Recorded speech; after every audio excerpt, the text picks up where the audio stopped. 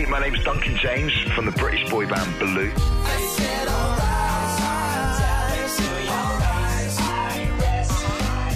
Taking over your radio with Joey Groth.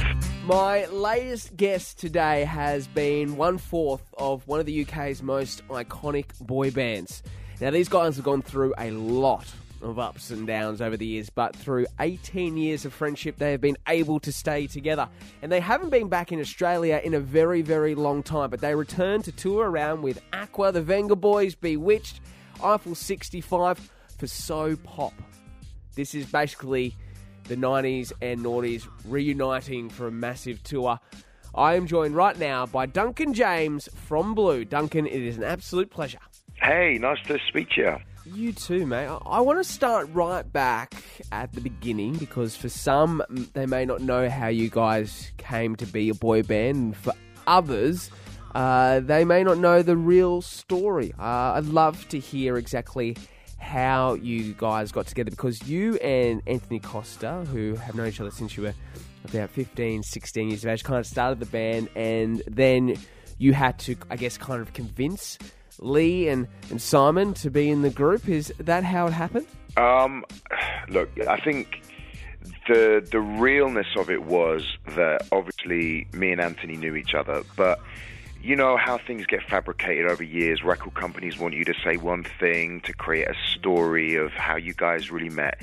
The fact of the matter is we all answered an advert in a magazine in England called This Stage. They were putting together a boy band. So we all turned up to the audition, except Simon. So Lee was there, Anthony was there, who I knew. We all got picked to be in this band. I had already met Lee before. Anthony had already met Lee before. So basically, we all knew each other. They picked two other guys to be in the band with us, and then right before the day we signed our record deal, the record company decided to give the chop to the two other guys. So it was just me, Anthony, and Lee, and then we went on a hunt to find a fourth member, and that's when we got Simon involved, because Lee and Simon knew each other really well. We all met Simon, loved him, we wanted him in the band, so that's how it kind of really happened, the actual real story. And then, were you guys involved much in the process of course, obviously a new group together, getting in and writing music, or was that because you guys were so fresh, you know, that you were kind of looked after in that way with the first kind of record? We're from a very manufactured kind of time in pop music where, you know, record labels were a great big dominant part of the music industry. I mean, it's so different now. You know, record companies it's a very different entity now, especially with social media, especially with streaming and downloading. You know, it's completely different now. So back then, when the record companies were at their heyday, it was all about getting a band together, getting them in the studio, getting albums churned out, and touring around the world, promoting yourself, and, you know, working hard and getting hits and getting a fan base. It was very different, and we were very lucky that we went into the studio with some really good producers.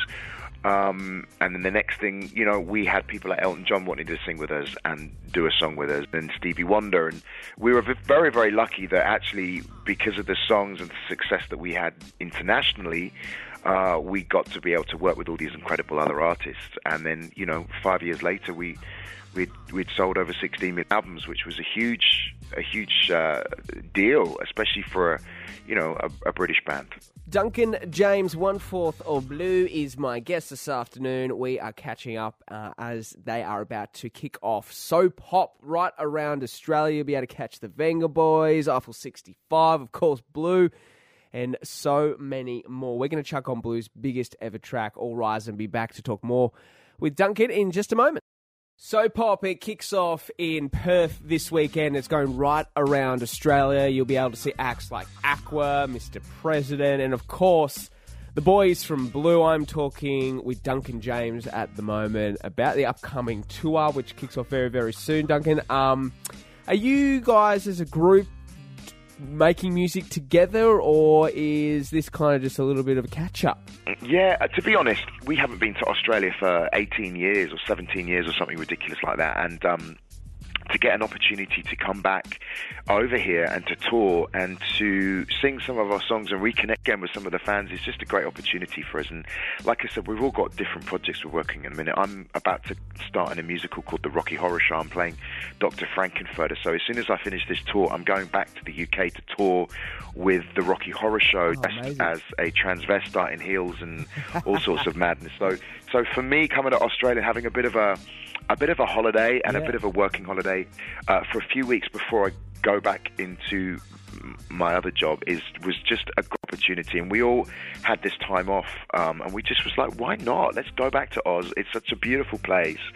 The guys that come and see us will remember some of our hits. They will know some of the songs when they hear them, and they'll enjoy it. And we'll all have a really, really great night out, and everyone will have lots of fun. Anyone else on the bill that you've been, I guess, a massive fan of? You know, Aqua or Mr. President? Funnily enough, today we just all went down for breakfast, and a lot of the guys just arrived last night. So we ended up having breakfast with the Aqua girl, Lena, and we met the guy, the bald-headed guy, Renee, and we met the Bewitched girls. They were here at breakfast this morning, and you know, we love them girls. We did a show in the UK called The Big Reunion with them, so they were great. Bewitched, and I think the Eiffel 65 guys have just arrived. So it's like a big pop cult gathering. Yeah. And the Vengaboys, of course, are going to be on tour as well. So it's going to be a really good show. If you haven't got tickets, I definitely recommend you come down and see the shows. There's a website, you can check it all. And it's going to be a really great trip down memory lane with songs that you guys remember from the late 90s, early noughties. I think it will be a really fun, exciting night out, and everyone can let their hair down and think about their worries and relive some of their best memories. It is going to be a massive party, and if you do go, you will see acts like this. Aqua, here they are now. Barbie Girl, we'll be back with more from Duncan James from Blue in just a sec. Joey Groth here with you today, joined by Duncan James from Blue. Now, he's currently in the country with the rest of the boys as they tour around with Eiffel 65, Aqua, Mr. President, and so many more for So Pop, which is kicking off in Perth this weekend. Now, Duncan, I think more than any other boy band, you guys have been through a lot of ups and downs, especially, obviously, the massive bankruptcy you guys had to go through just a few years ago. In your own personal life, too, you've gone through a lot of changes, from obviously having a daughter and obviously getting a divorce with your ex-partner, and then coming out as being bisexual, and then again coming out and saying that you are gay. And you did that in a time when it wasn't really as accepted, of course, as it is right now. That must have been a really tough time. Yeah, I mean, look, nowadays it's really not a big deal as it was, say, 10, 20 years ago. You know, it was a lot harder, I think, to come out because of stigma, because of, you know, people. I think with the whole LGBT thing coming a much more people's forefronts now. You know, we have reality TV stars who are openly gay. We have actors, sportsmen, we have singers coming out, and we have it in our faces a lot more. Before, I think it was probably more of a kind of people didn't necessarily want to have to talk about it because they felt maybe insecure, they felt vulnerable, whatever they felt. Yeah. And I think it was not so much in society's forefront, you know, as it is now, and it's much more accepting. And I think I didn't come out until I was 30, so I came out 10 years ago. But obviously, I knew from when I was much younger that I had these sexual differences to what I was portrayed as. So I knew that it was something I had to deal with at some point. But I was just frightened, really, and I just was scared to actually bite the bullet and say it because I didn't want to shame anybody or lose fans, or, you know, and I think, why would I shame anybody? Why would I lose fans just because of my sexuality? But I can say that now because I've come out the other side and I look back at it and I'm like, you know, why did I go through all those things in my head? Why did I have all that, to carry all that heaviness around for so long, and that burden? And actually, I haven't done anything wrong. You know, it's not shameful. It's not wrong, and it's just who I am. And if people don't want to accept that, then that's their issue, not mine. And I think I went through a lot of these kind of thoughts and everything. But now I have to say I'm the happiest that I am, because I am openly gay. I'm very proud to be gay. My family have accepted, my fans, my friends, you know, and I feel so much.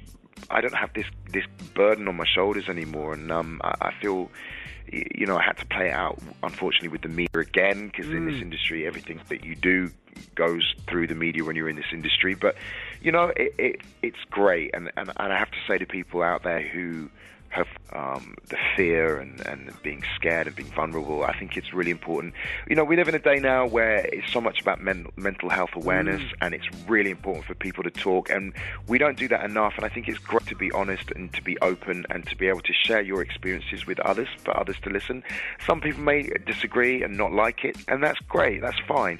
Other people may listen to you and go, I want to, you know, take a little bit of this and use it for myself, because if somebody like him could do it, then why can't I do it? And you know what? I think if I can help one person, that's amazing. If I can help 100 people, that's also amazing, you know? Yeah. So I'm very much an advocate for people to be proud of who they are, to come out and to shine and to say, hey, this is me. Joey Groth here with you this hour, joined by Duncan James from Blue. We will be back to chat more in just a moment.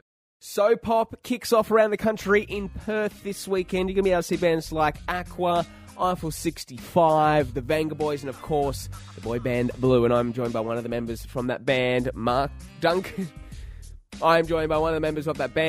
James. Now, you boys have been stitched up a lot by UK television over the years. I think one of the funniest moments I've heard about is the time that you guys ran a bar in Ibiza, and you and one of the other guys had to go ride a banana boat. But it wasn't a banana boat, it was a giant blue penis.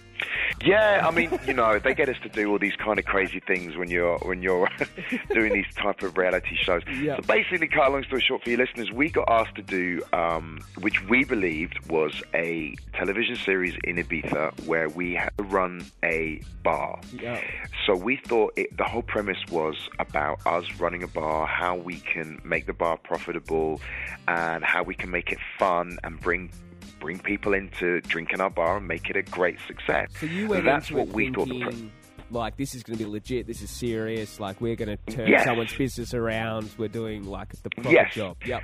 And we thought it was a reality show about us running this bar and all the, you know, the things that will happen in everyday life. And we are quite a notoriously hilarious band when you get to know us, because we've got quite strong characters in it, and lots of crazy things always happen to us. Yeah. But little did we know that everybody in the bar, the barman, just everybody, the PR people, everybody was an actor setting us up, and it was like a massive punked prank show where everybody around us was actors, and we didn't know. We thought they were genuine, like, bar people or PR people or people on the island that were here to, you know, to help us, but they were all rehearsed, scripted actors that were having meetings about what they were going to do to us every single day, and they just let everything play out. So, you know, one day they were like, let's go on an inflatable banana boat, and you're going to be handing out flyers and shouting to other people on boats and on the beach, come to the bar and we'll film it, it'll be really great, we'll get you guys, it's promotion, you guys are on the sea or going around,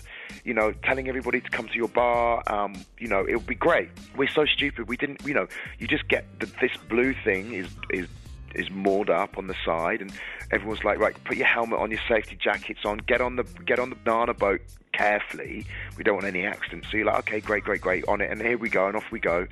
You know, we didn't even realize that it was a giant inflatable blue penis with blue balls at the back. You know, it was just, I mean, it was just, everything we did was just hilarious. They set us up, and then you got me and Lee going, we're blue, come to our bar, just on a big inflatable. I mean, it's just, and I think they put the caption is, which one's the blue penis? Oh, that is absolutely awesome.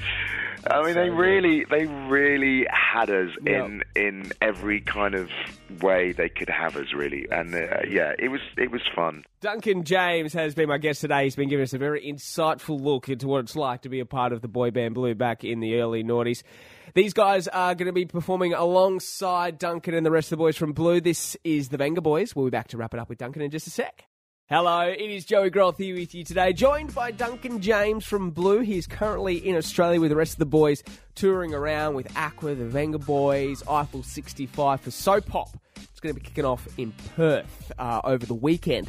Now, you guys have done a lot of stuff over your career, including being a part of Eurovision, which we're just getting ready to find out who's going to be our act this year. So you guys... I know, Australia decides. Yeah. Australia decides. I'm a big Eurovision fan, and I'm actually a huge fan of Courtney Act, who's doing super great in the UK at the minute. She's obviously just